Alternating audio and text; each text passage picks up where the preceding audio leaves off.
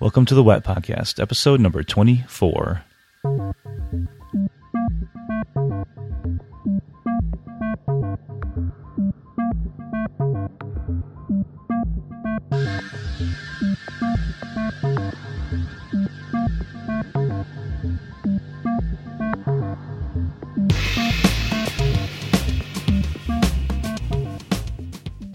Today my guest is Scott Rank of the Scholarpreneur website. We have a really interesting discussion about academics, adjuncts, teachers, things like that, doing things to kind of broaden their appeal, broaden their audience, and make money outside of academia. And it's a great discussion. In fact, this discussion brings together a couple of the things that this podcast has been about since the beginning. He talks about self-publishing, which I talk about a lot on this podcast.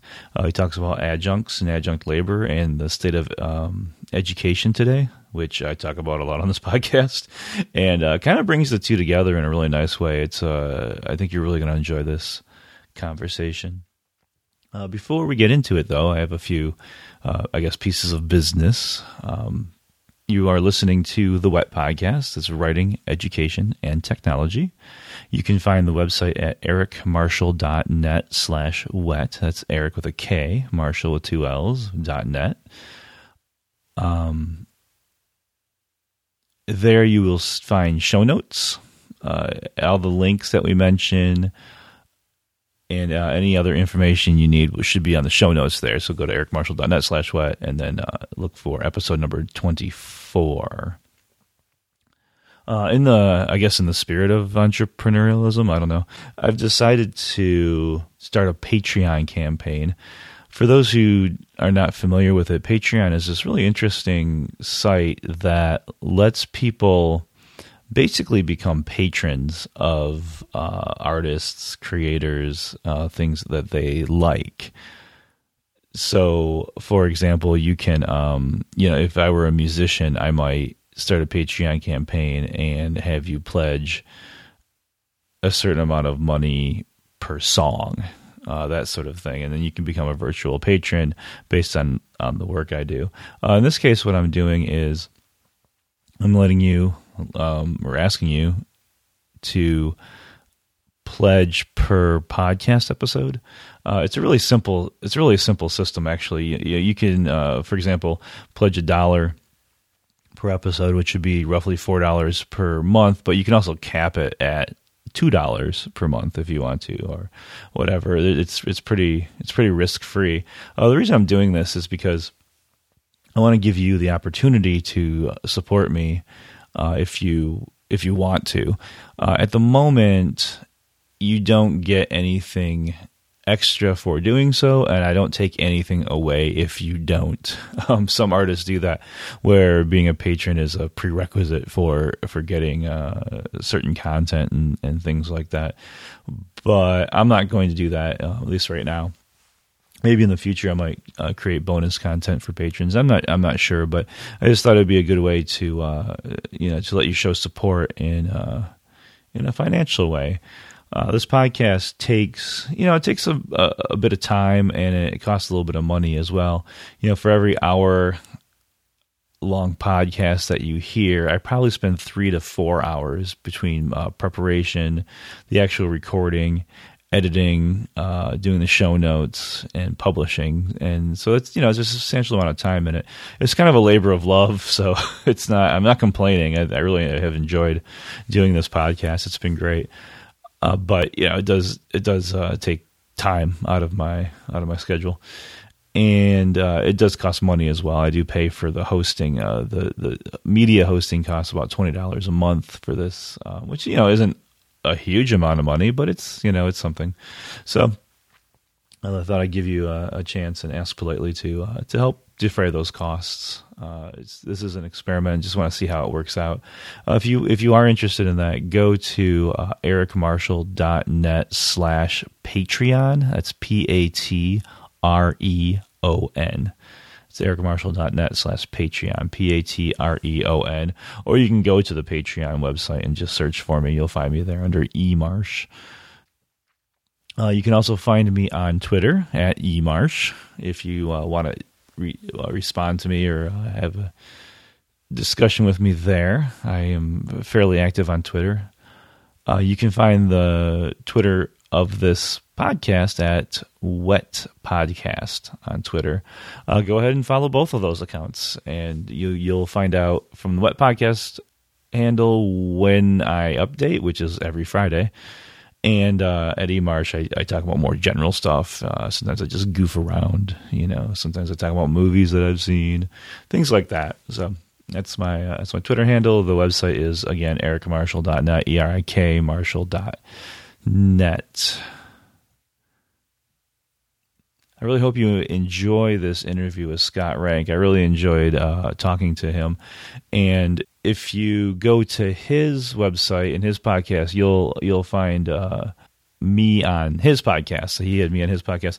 But if you're listening to this on Friday, the Friday it comes out, you'll have to wait a little bit because I think he's releasing that on next Wednesday. So today's the 6th of March, whatever that Wednesday is when he's releasing it. So if you're listening to this in the future, hello, future, it's probably already out and you can go listen to it.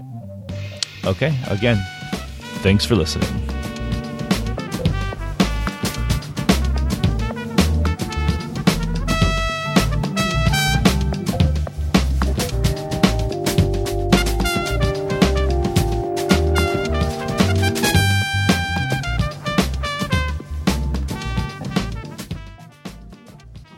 Today I have Scott Rank, and your current project, or the current project that I'm most aware of right now, is the Scholarpreneur podcast and website. I guess we could start with that, and then I'll probably want to get into your history a little bit. But maybe could you talk about what the Scholarpreneur is?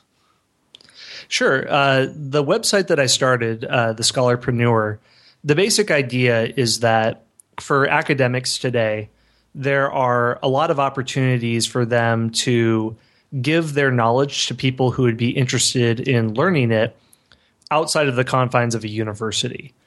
A university is a cutting edge thing from 200 years ago, where like in one physical location, you have a library, publishing houses, professors, student dormitories, and all of those things, which was great in an era when long distance travel was hard.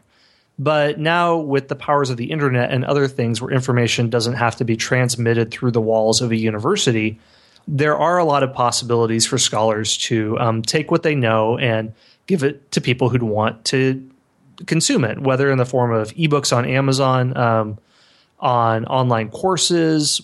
Maybe they want to work as freelance. Really, a lot of the things that you're doing, Eric, which is why I had you as a guest on my podcast, is sort of what I'm going for, and trying to help empower academics, especially those who don't have tenure, because as you've talked about before with the situation of adjuncts, it's just terrible. You're working, 40, 60 hours a week, earning maybe $18,000, $20,000 a year. Adjuncts don't have health insurance, despite having a PhD. So it's a very bad time, but that's not because what they have the knowledge they know isn't valuable. It's just massively undervalued by a university system. And so the goal of the Scholarpreneur is to empower academics with information on how they can go out and give their information to people who want it, and they can receive compensation that I think they deserve. It's a good mission, if you ask me. Yeah. The term Scholarpreneur, it's one of those, I don't know if you ever have this feeling, but you hear something and you're like, why didn't I think of that? It's kind of perfect. It's a nice portmanteau of, entrepreneur and scholar, and it's nice. And I like that idea of breaking out of the walls of the university, of the academic system, to share knowledge, because that's what a lot of people go into academia for and teaching for, is to share knowledge and become experts and share that expertise. And as you mentioned earlier, and as people of this podcast know, or listeners of this podcast know, it's hard for people to do because of the adjunctification and casualization the workforce.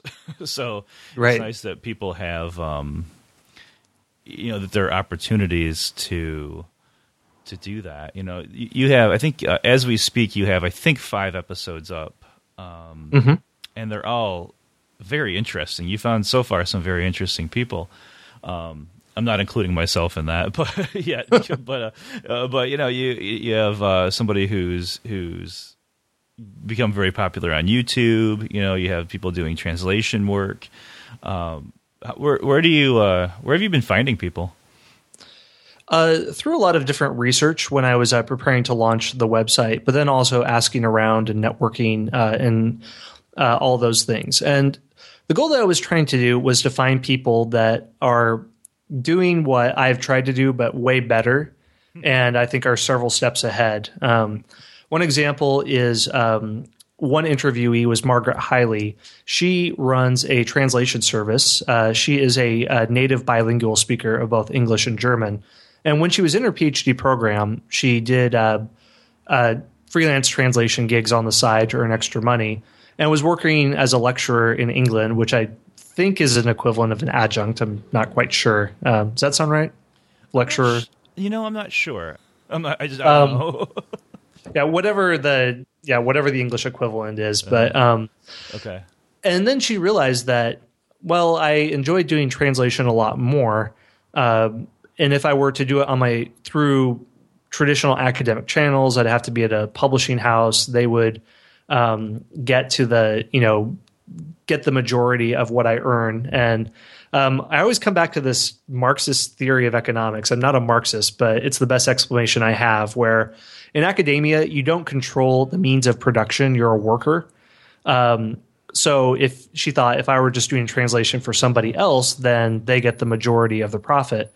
However, if I do it on my own, I already have contacts. Setting up a website is not that hard, and it's not that expensive to pay someone. For myself, to set up my Scholarpreneur website, all I did was I just made a short 5-minute video explaining how I wanted it to look, and I hired a guy from Pakistan to do it for $90. So I'm very big on geo arbitrage. But yeah, so she just set it up, and she said she's making way more than she would have made had she been working just in a traditional academic environment. So I don't know. I think that there's a lot of possibilities for people to do things like that and create things just by learning some really basic internet stuff. And also, like, I found that people who are doing it, they seem to a lot of times be having a lot more fun with it than they would otherwise. One of the first people I talked to was Rebecca Schumann, who is an educational columnist on Slate.com. And a year ago, she wrote an article called Thesis Hatement. I think the subtitle is Doing a PhD in Literature Will Make You a Miserable Person and Ruin Your Life. So she decided, I'm not going to be neutral about this. I'm going to be very clear on where I stand. And it went wildly viral. I think tens or hundreds of thousands of people gave it Facebook likes. And she was an adjunct for a number of years. Now she's become a professional writer. But she said that, she just has way more fun writing these things than, not that academic research can't be enjoyable, but sometimes there is a bit of a depressing aspect that you put a tremendous amount of time and energy into something that honestly very few people will ever see. That's what gets me about my dissertation. I'm at the very end of it. I'll be defending in May. And I think there is nothing in my life I've worked harder on. But honestly, how many people are going to read this? There's so much background information you would have to know to be interested in the arguments.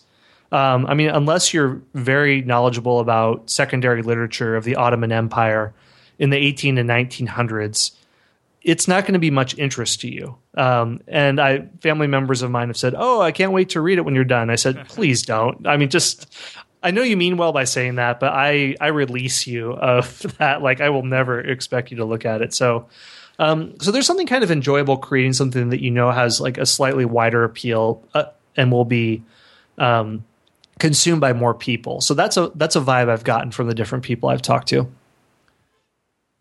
Yeah, that was one of the things I was going to ask you, if you found any commonality between the people you've talked to so far. And it sounds like one of them is having fun, which is great, right? Because you don't always get that with academic research, as you noted. Are there any other things like so far that you found that people have in common? The people that you're calling scholarpreneurs? Well, here's another interesting phenomena that I wrote a blog post a couple days ago called "Harnessing the Superstar Effect in Academia," and the superstar effect is something that social economists came up with in the 1980s. And what it means basically is that the person who's the number one in a field will receive the majority of the spoils of victory, far more than number two, even if there's a marginal difference between number one and number two. Statistically, for example, Victorian or valedictorians get 4 to 5 times more college offers tuition aid than the number two person in a high school, even though on paper there's probably an infinitesimal difference between the two. The problem what that means in academia is that the way that people try to compete for attention is on a very limited battleground. They're trying to publish articles or a book, go to a conference. Maybe they try to make connections with well-known academics, or they have an Ivy League credential. There's not a lot more than that on the way that most academics compete for prestige. So the problem is it's so hard to be the superstar, to be number one, because your competition is so fierce. But here's the interesting thing about the superstar effect. There's an opposite side of that called the superstar corollary, which means that if you're number one in a field, even one that there isn't heavy competition, you still receive all the benefits as somebody who's number one where there is heavy competition. So where I'm getting with all this is one person, he hasn't been on my podcast, hopefully will in April. Eric, what's his last name? Jarosinski, I think that's it. He's on Twitter. He runs 9 Quarterly. He has about 100,000 followers. But he's probably one of the top academics on Twitter, and which you might think, okay, what does that mean? But the fact that he's like number one, he gets the benefits of the superstar effect. So he already has a publishing deal. He has a weekly column that appears in 2 German newspapers. Right now he's on a campus tour to 10 different colleges. And the barrier to entry in Twitter is non-existent. Anyone can do it. But in a way, like he's getting sort of the same benefits as a superstar than somebody who's the top scholar in, I don't know, critical theory of German literature in the 20th century, which would be enormously hard to be the top in. Or Greg Sadler, who is a podcast guest too, he has multiple videos on YouTube. He mostly just takes videos of his classroom lectures. He's a philosophy professor, an adjunct, and he's also doing some other interesting things. One is called Half Hour Hegel, where he spends half an hour going through whatever Hegel's magnum opus is. And he has over 1 million downloads, I think 18,000 subscribers. He might very well be the top academic on YouTube. Maybe there's someone else I don't know. But then he also gets the superstar effect, even though theoretically anyone could do that, but he just found a niche and he dominated it. And now he said that he's getting lots of public speaking opportunities through that. He's getting offers, to be a visiting professor at different places. So that's the thing I've seen too among people, that they use this superstar effect, where they think, okay, where's an area where the competition is much less fierce, and I can go dominate that area and get all the benefits? Because just as an academic, unless really you went to Harvard and you're already cranking out articles like crazy at a young age, and you're on the path to a book deal, winning in the domain that everyone else competes in is almost impossible. Yeah, I agree with that. And these people you're talking about, they I don't know if they set out to dominate that niche in the beginning, if that was like their strategy in the beginning. I'm going to dominate this niche, but it sounds like they just were doing stuff, right? Which is the way I look at it. It's like, oh, I'm going to put my stuff on YouTube. Maybe people will be interested. Next thing you know, right? I'll post a link to that article because I just read that this morning. Your article on your site about the 9 Quarterly. That's 9, like the German word for no. Yeah, not 9. Right. I just read that. It's a great article. I'll put link to it on the show notes at ericmarshall.net/wet. So people can take a look at that, because I think that's very interesting, because I've always been fascinated by the idea of the public intellectual. Right. That seems to be a space that is occupied by a few people. For a while it was, I think that, maybe I'm romanticizing the 50s and 60s, but it seems like there is more this idea of the public intellectual. People could write and, kind of be widely read, I guess. And I feel like that's kind of coming back a little bit in a way, where you have scholars, and sometimes by necessity, right? People who are trying to get out of the classroom and seek a wider audience. And who would think that a half-hour Hegel video would have any traction whatsoever? But, like you said, if you're in that niche, there are people who are interested in that stuff, So that's really interesting to me. Very interesting. Yeah, no, I really like that idea, what you said there, of the public intellectual. That something I think, too, of leveraging these different technologies that make it very easy to get your content out there. Whether you're doing an ebook on Amazon, whether you're making an online course on Udemy, or if you want to do a podcast, if you want to do YouTube videos, Twitter, whatever channel that's out there, it creates an opportunity to reach a much wider audience. And it's sort of the 21st century digital version of this public academic. And Europe still has, I think, a stronger tradition of this, where I think more academics have regular features in newspaper columns. And America, I mean, I don't know. I guess there's Noam Chomsky, Paul Krugman. I can't really think of that many other academics that are, regularly putting out things that are digestible for the intelligent consumer who's not a specialist. But that's really, I think there are ways for academics, if they think, okay, I do want to be out there and, talk to people, because, I mean, if you watch any type of news or any type of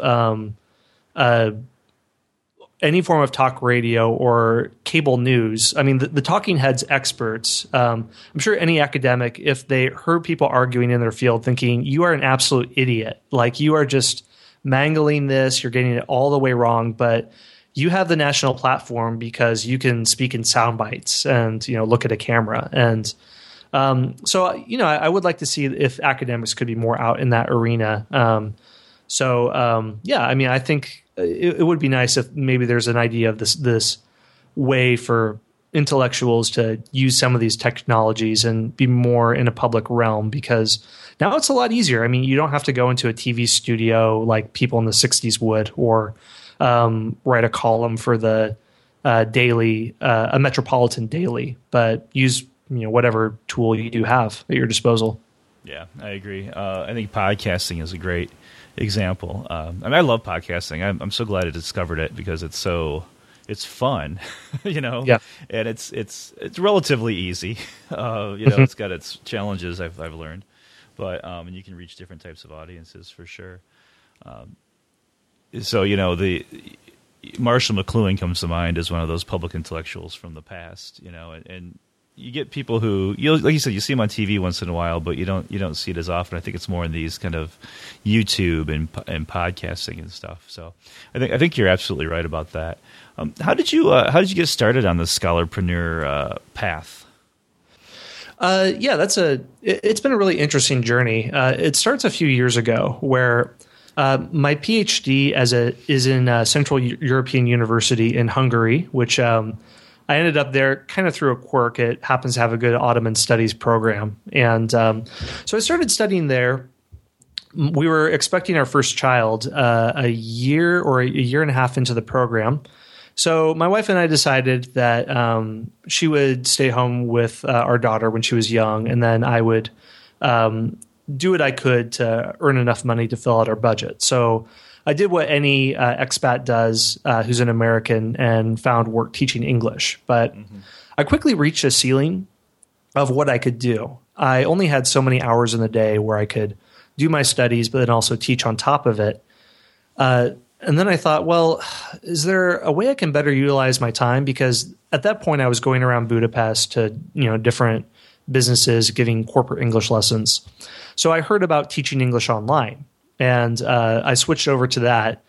So I would teach Japanese businessmen English through Skype, and I noticed that my earnings tripled through that. Not because I was earning 3 times as much money, but because since my commute was cut out, I was able to do so much more efficiently.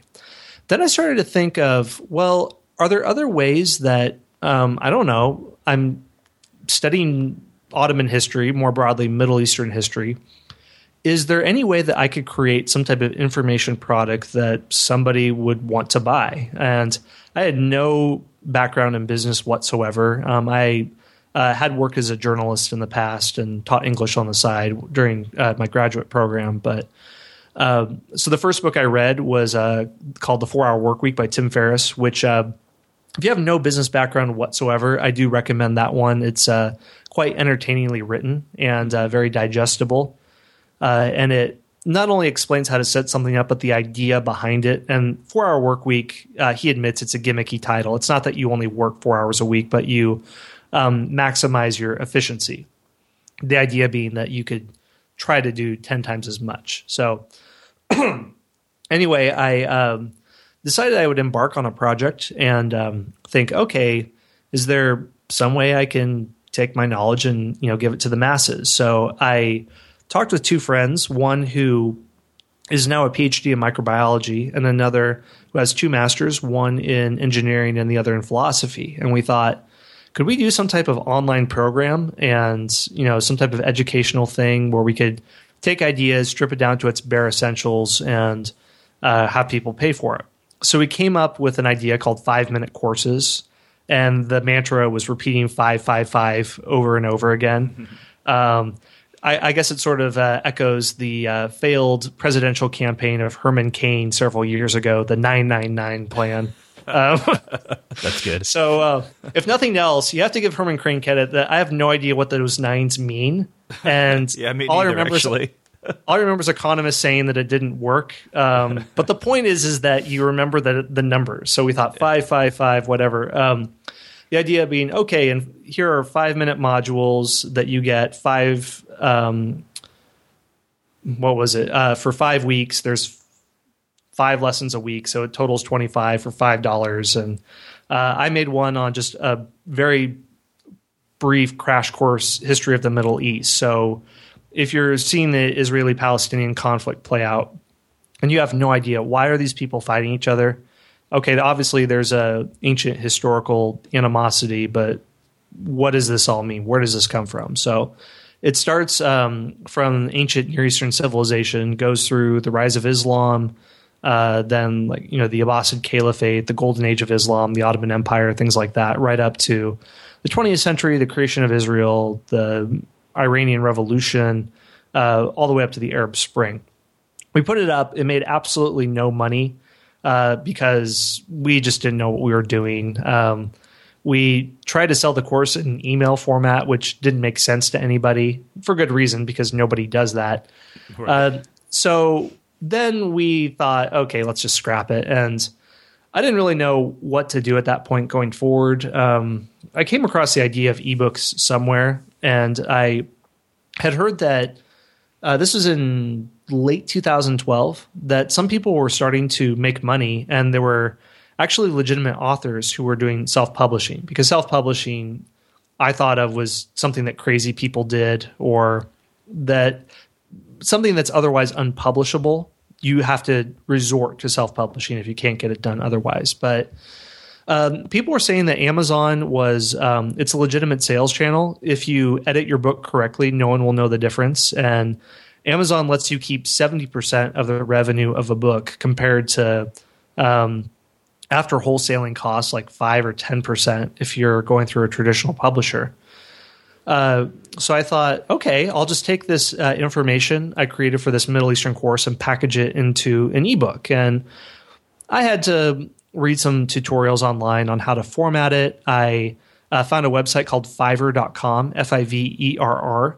And I paid someone $5 to design my book cover, and they actually did a good job. And so I put it up there, and to my surprise, it started to sell. It was called From Muhammad to Burj Khalifa, a crash course in 2,000 years of Middle Eastern history. And so I thought, okay, this is the first venture I've done that's actually worked. And so then I figured, all right, I should do some other books. So the way that I came up with history book ideas was, rather than go after my own special niche of Ottoman history or Middle Eastern history, I thought, okay, I'm not I'm not an expert in all of history, but I know more about just about any part of history than your average person does. And I can pretty quickly assimilate information and know how to categorize it better than another person. I think like any academic, I mean, they're specialists in a wider field, but they can also kind of accumulate their knowledge much faster anywhere within that wider field better than another person. So my next idea, I actually did some surveying with people asking, okay, here's 30 history book titles I would be willing to write. Vote on your top 10. And because I thought I want to meet in the middle ground between what I would want to do and what would people buy. And the results were interesting. One that pulled the highest was called History's Most Insane Rulers, which actually over time has been one of my best-selling books, where I just look at people who were either mentally insane or megalomaniacs in the Middle Ages. So like in the Middle Ages, due to trying to transfer property to your descendants and all the messiness of medieval politics, you were actually incentivized to put your heir on the throne, even if they were crazy. I think it was like Charles VI or Charles II who thought he was made of glass, and then and then in the modern era you have megalomaniacs like Kim Jong-il or Turkmenbashi, the former leader of Turkmenistan. So I did that, and they were pretty short. The books from my early ones were only about 20 or 30,000 words, because I had read places that ebooks can be shorter if they're priced cheaper, and mine are all priced at $2.99. I got a few complaints that they were too short, so I increased them. Now my books are between 50 to 70,000 words, which would be, I don't know, like between 150 to 200 pages. So, and now I also take advantage of like copy editors and line readers and other things to improve editing, because my first book or two, I didn't do as much editing as I should have. So there were some typos, which also got some complaints. So I, learned from my mistakes and moved on. And so the ebook thing was really what got it going. And then I really just thought, I'm going to experiment with as much stuff as I can and just see what sticks, because the ebook thing really, it was a great thing that came at a great time where it provided enough revenue. I didn't have to teach English anymore. I could focus a lot more time on my studies and get through my dissertation a lot faster.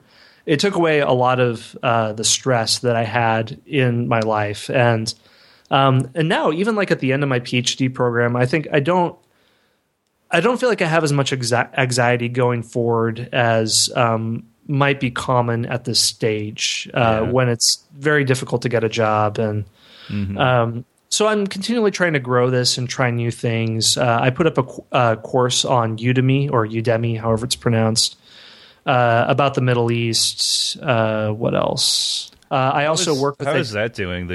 I don't know how to pronounce it either. It's spelled Udemy for people who don't know it, but right. It's a place for online courses. How is that going? Because I'm about to put something on Udemy, hopefully in the next couple of weeks.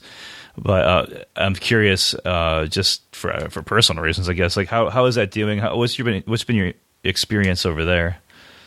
Mine, it's done okay, but not great. I would say like it sells for $59, but I have a lot of coupons that I give out, and right. It'll bring in maybe like $100 to $150 of earnings in a month, which is okay. But I was sort of pulled in by stories of these superstars who are making literally six figures on Udemy. Oh boy.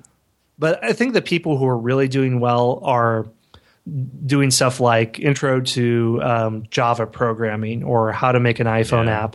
Right. And those courses, they'll charge $300 or $400 because it's it's an actual work skill. Whereas mine is more of, I guess, kind of like a humanities curiosity. And you'll see other history courses on there.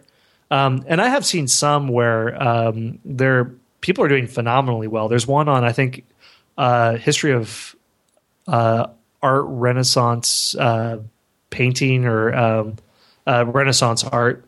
And I think the person who is running that course has had several thousand people purchase it. So he must be making five figures, not six figures. But yeah, so I would say give it a try. And another thing that's worked out is I found a voice actor, and he has he's worked with me to make my ebooks into audiobooks, which we do a royalty split on a site called ACX, which is a wing of Amazon, where it makes it very easy to find a narrator. And I was really glad to work that out, because theoretically I could do it myself, but I think I wouldn't want to listen to myself talk that long. And the beauty of podcasting is you don't have to speak perfectly, but in audiobooks you can't flub stuff up and keep going. So yeah, I agree. So that's I've heard horror stories about people narrating their own books and just how long it takes and everything. Right. Yeah. A couple takeaways real quick is, one thing I'm glad you said at the very beginning is that you didn't have any history in business. Like, you didn't have any like prior knowledge of business, right? Because I always get the sense with entrepreneurs, or just even that word, it's just like some innate thing that people have and they've done all their lives, right? Mm-hmm. But you were more like, okay, I've got a kid coming, I've got this dissertation to write, I got to kind of pull my weight financially, and try to kind of almost future-proof your career, knowing what's coming up in terms of the job market, which is very wise, right? So like, what am I going to do? So you go read 4-Hour Workweek, which is which I've read, and I think one of the main takeaways of that book is outsource everything you can, right? Which you can do now. And it sounds like that's what you've done with the ACX thing. For the narration is very good, because you get you do a royalty split, like you said, so there's no money up front, right? Right. I talked to Simon Whistler on this podcast a while ago, and if anyone's interested in audiobooks, go back to that episode, because we talk a lot about audiobooks. He is the guy to do it. He is the guy. He's the guy to go to, and he's got a great book on audiobooks and how to do them and when to do them and whether you should do them or not and stuff like that. It's really great. But do you still, for just a real quick question, do you still get your covers made on Fiverr? Yeah, I still do it. Do you really? And, well, here's the thing though, like there are entire websites devoted to terrible ebook covers. Go check it. The funniest ones are romance, where they'll do a poor like Photoshop of some totally ripped dude with his shirt off with and the buxomy woman. The funniest one I saw was they were in a very R-rated embrace, but right in front of the Washington Monument. And I thought, what sort of like horror-stricken field trips of 8th graders are looking at them as they're, about ready to do it in front of the reflecting pool? So, okay, so I'll have to say Fiverr can be terrible, but the way I've made it work is usually with history books, I'll find some type of iconic image or painting that's in the public domain. So one I had was called History's Greatest Generals. Okay. And I found that famous picture of Napoleon on the horse where it's, rearing up. And I told them, okay, use this picture. I'll find a book on Amazon that I like. I like the font. I like the image, whatever. And I'll say, make it look like this. Use the same font. Try to leave as little to chance as possible. Because if you go in and you don't know what you want, for $5, for someone probably in Pakistan or India, they're very good at following precise directions and putting together what you want. But because it's not a lot of money, I don't think they're going to take the time to, heavily contemplate what the theme of your book is. Right. And they'll just kind of like pretty quickly throw something up. So, and if I were in that position, I would do the exact same thing.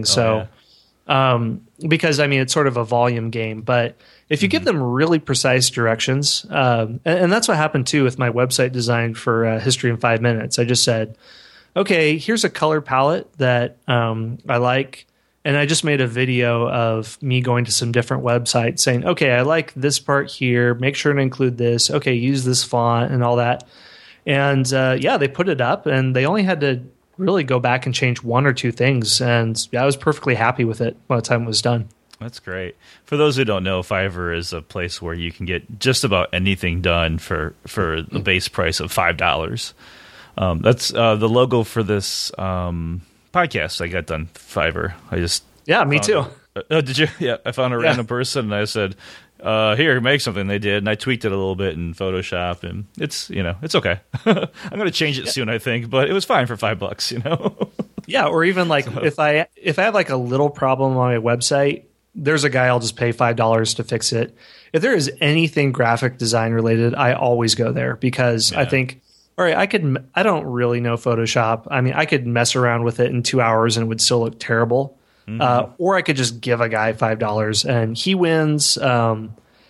Based on where he lives in the world, $5 could go quite far. Yeah. I don't have to spend all this time, and he would do a better job than I would. So, yeah, win-win. Yeah, exactly. I'm with you on that for sure.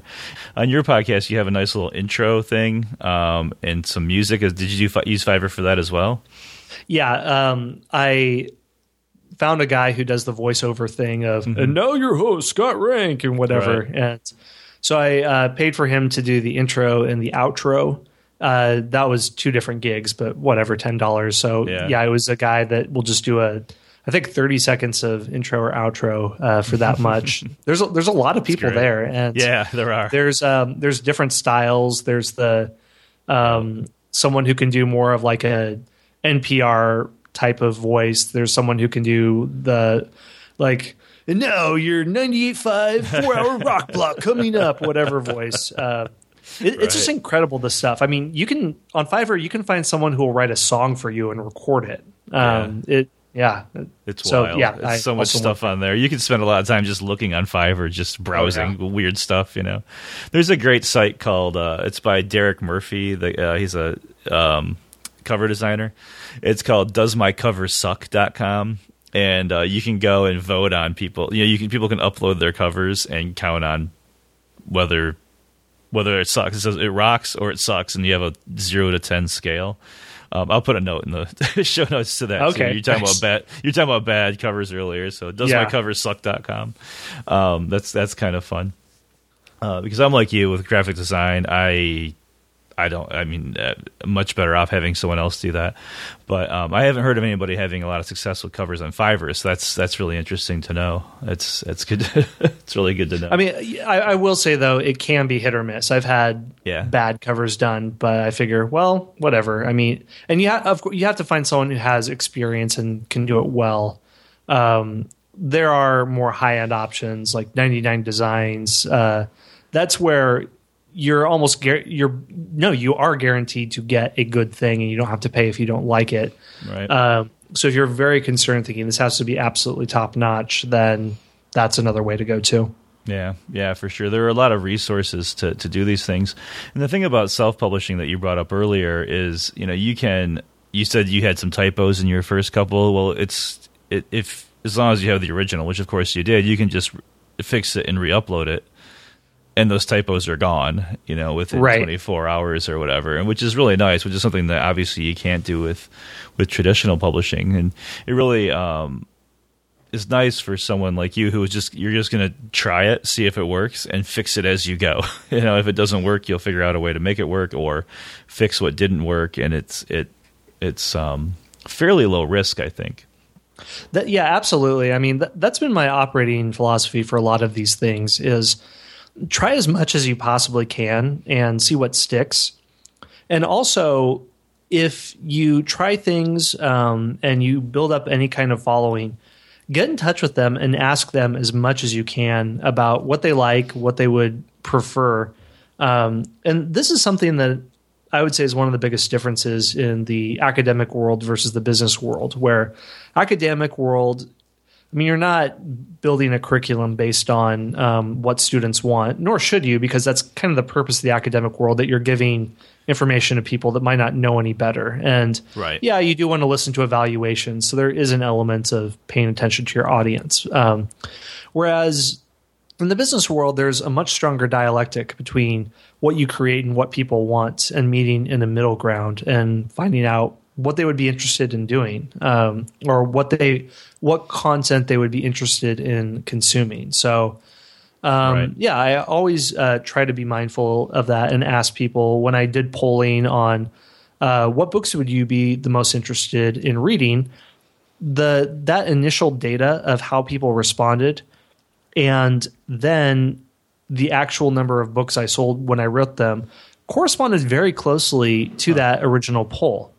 And when my friends and I originally did that 5-minute courses thing that failed, we never asked anybody if they would pay for emails. I mean, if we would have just taken 5 or 10 minutes doing that, we could have saved ourselves just a boatload of time.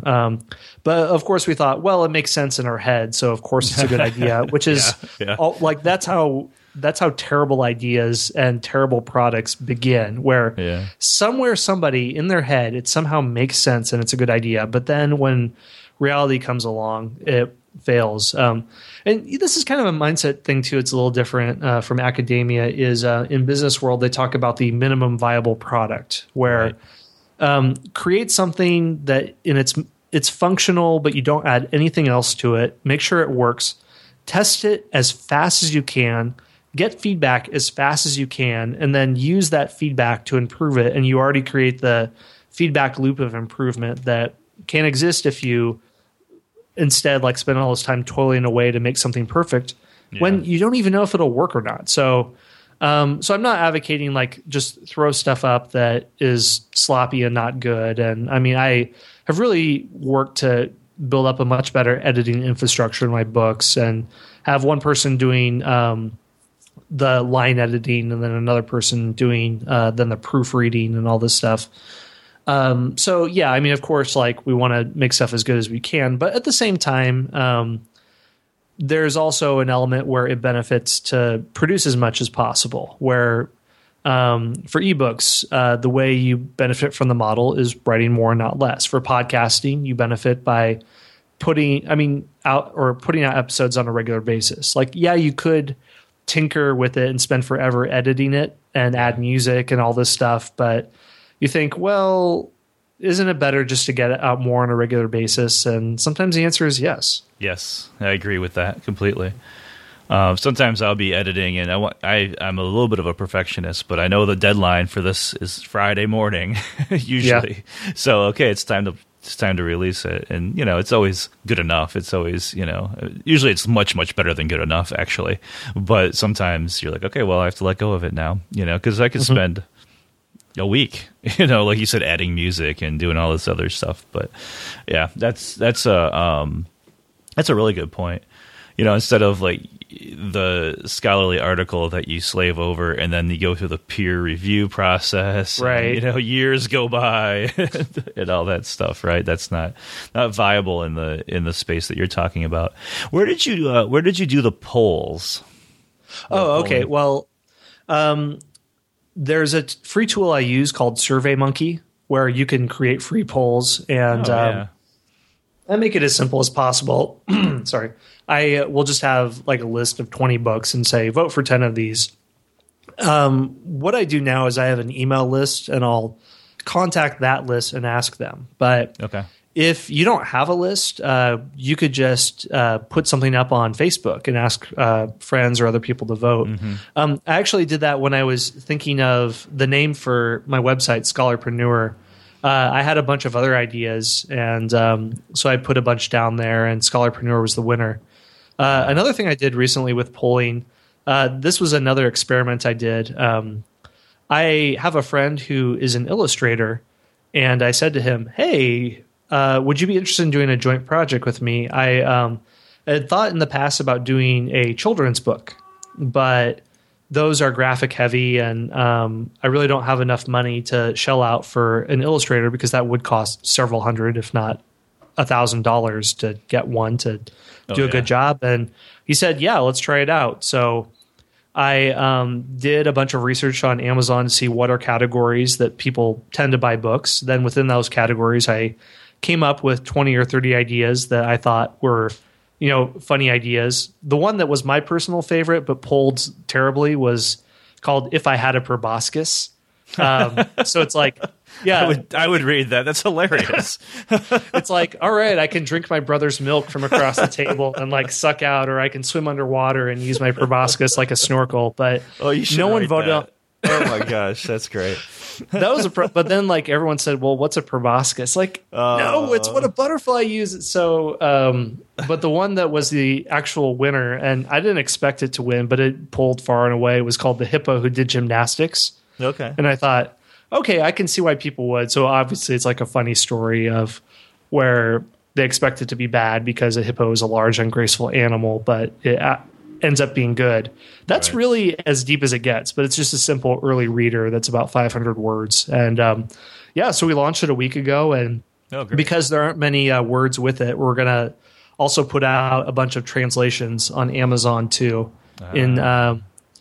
Oddly enough, hippo who does gymnastics is only one word in German. So no way. So that's a very interesting language. Those Germans, they love just smushing words together to make new words. It's the craziest thing.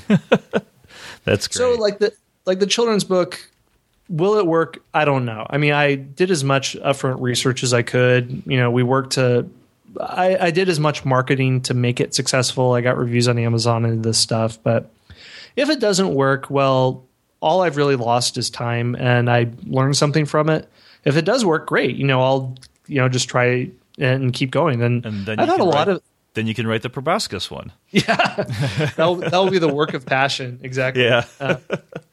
Yeah. So I mean, it's even the word failure. I mean, it shouldn't be considered a negative thing because lots of people in the space who have tried lots of things, who've put tons of things out there. Many of their ideas don't work, but if you put it in enough volume, it will. When I had you on the podcast, we talked about Isaac Asimov and how he wrote 500 books. There's probably there's probably like 400 that are almost have practically been lost to obscurity, or they're just fallen into complete obscurity. Yeah. And then there's a upper realm of stuff that is popular, and then there's the very top of his all of his writings, like the Foundation series. But just because he did so much, I mean, some of them had to work out. Yeah, right, exactly. That's a good point. Philip K. Dick is another good example of that, actually. Right. Who wrote so much, and a lot of it was good, and a lot of it people don't read as much, and I think that's a very good point. Do you find that sometimes when you talk to people about this whole scholarpreneur idea, do you feel like there's sometimes resistance on the part of scholars, graduate students to the mindset of the entrepreneur?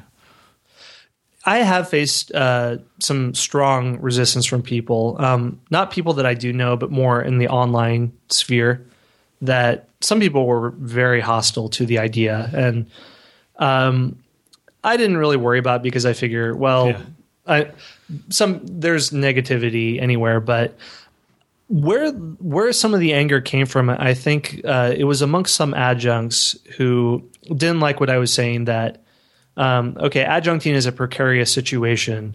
Mm-hmm. Because of that, and because due to the very sad state of the employment situation in America, it is statistically unlikely you will get tenure. So you should prepare for this and develop other ways to to build more security into your life. Because universities will screw adjuncts as hard as they possibly can. So to just do what you can to prepare. And the people who didn't like it, I think what they didn't like was the idea, somehow it interpreted as, well, no, like adjuncts need to stand and fight and get what is theirs. Maybe it means fight for unionization. Maybe it means, fight for working conditions. And I am completely in favor of adjuncts uniting together to demand better conditions for themselves, because if they don't do it for themselves, no one else will. So, so I totally support any effort where they try to better their situation at a university. But I also think, there's a difference between what should be and what is. And I don't know when the situation will improve or if it will improve. And then there's bigger challenges, like some states are cutting hundreds of millions of dollars to higher education. So if everyone is losing money, then how can adjuncts get more? So I would like it to be better, of course, but if it doesn't, then I don't want people to have to be in this difficult situation. And then, of course, there's an idea that like any type of entrepreneur can be a smarmy thing of some guy at Sears trying to hustle you to buy a toaster, or the whole like slick back, right.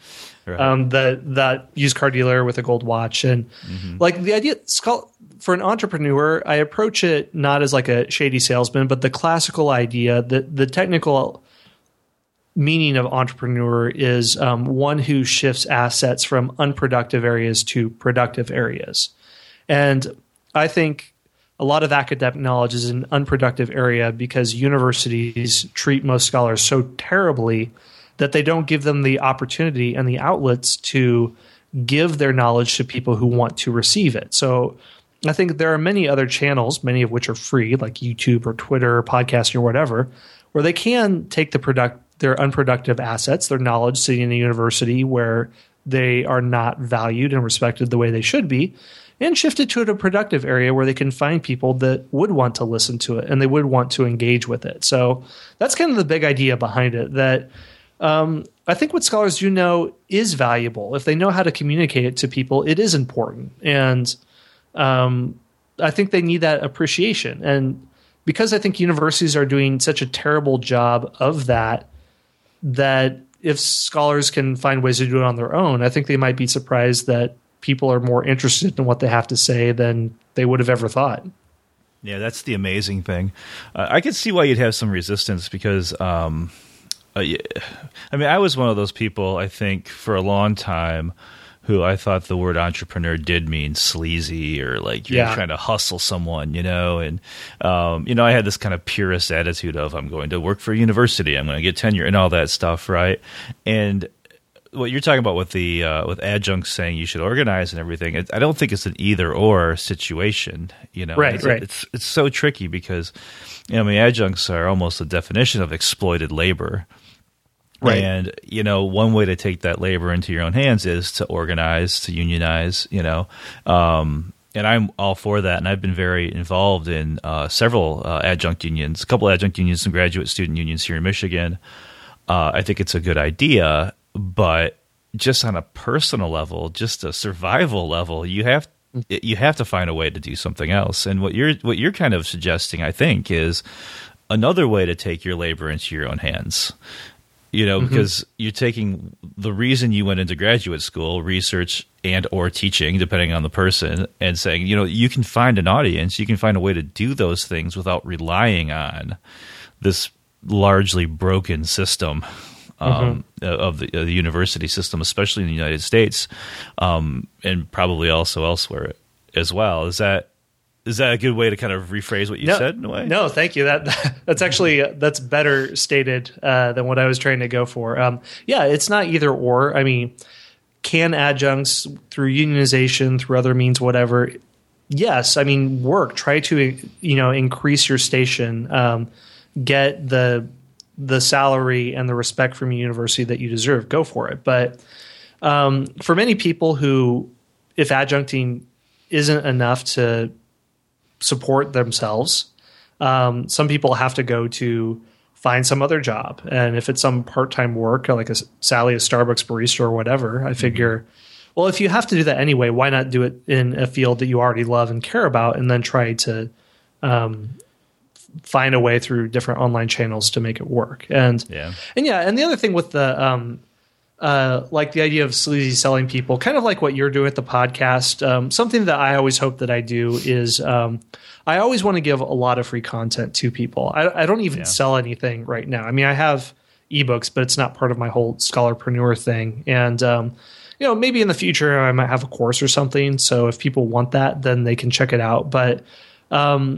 if people just want to like listen to podcasts or whatever and just engage on that level, then that's fine. And I hope they walk away having benefit from that. So, and like what you're doing with your podcast, where it does help people, and they walk away having benefited from encountering it.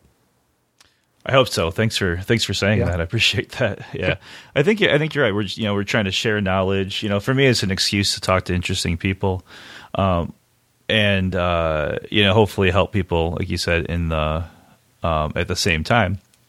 It's not completely unconnected or disconnected from other things I'm doing, and I'm trying to figure that out as well. So yeah, I appreciate that. I think it makes a lot of sense. I know when I was on your podcast, we talked about things that adjuncts can do, or not just adjuncts, but scholars, people who are, either in a graduate program or kind of lingering on the job market, right? And we came up with some ideas of like, you have the expertise. It's a matter of figuring out how to offer it, I guess you could say. And, I think with what you're doing, I think it's very, very useful and it's a very good way to think about that transition that a lot of people are making, and hopefully you become the superstar of scholarpreneurs, right?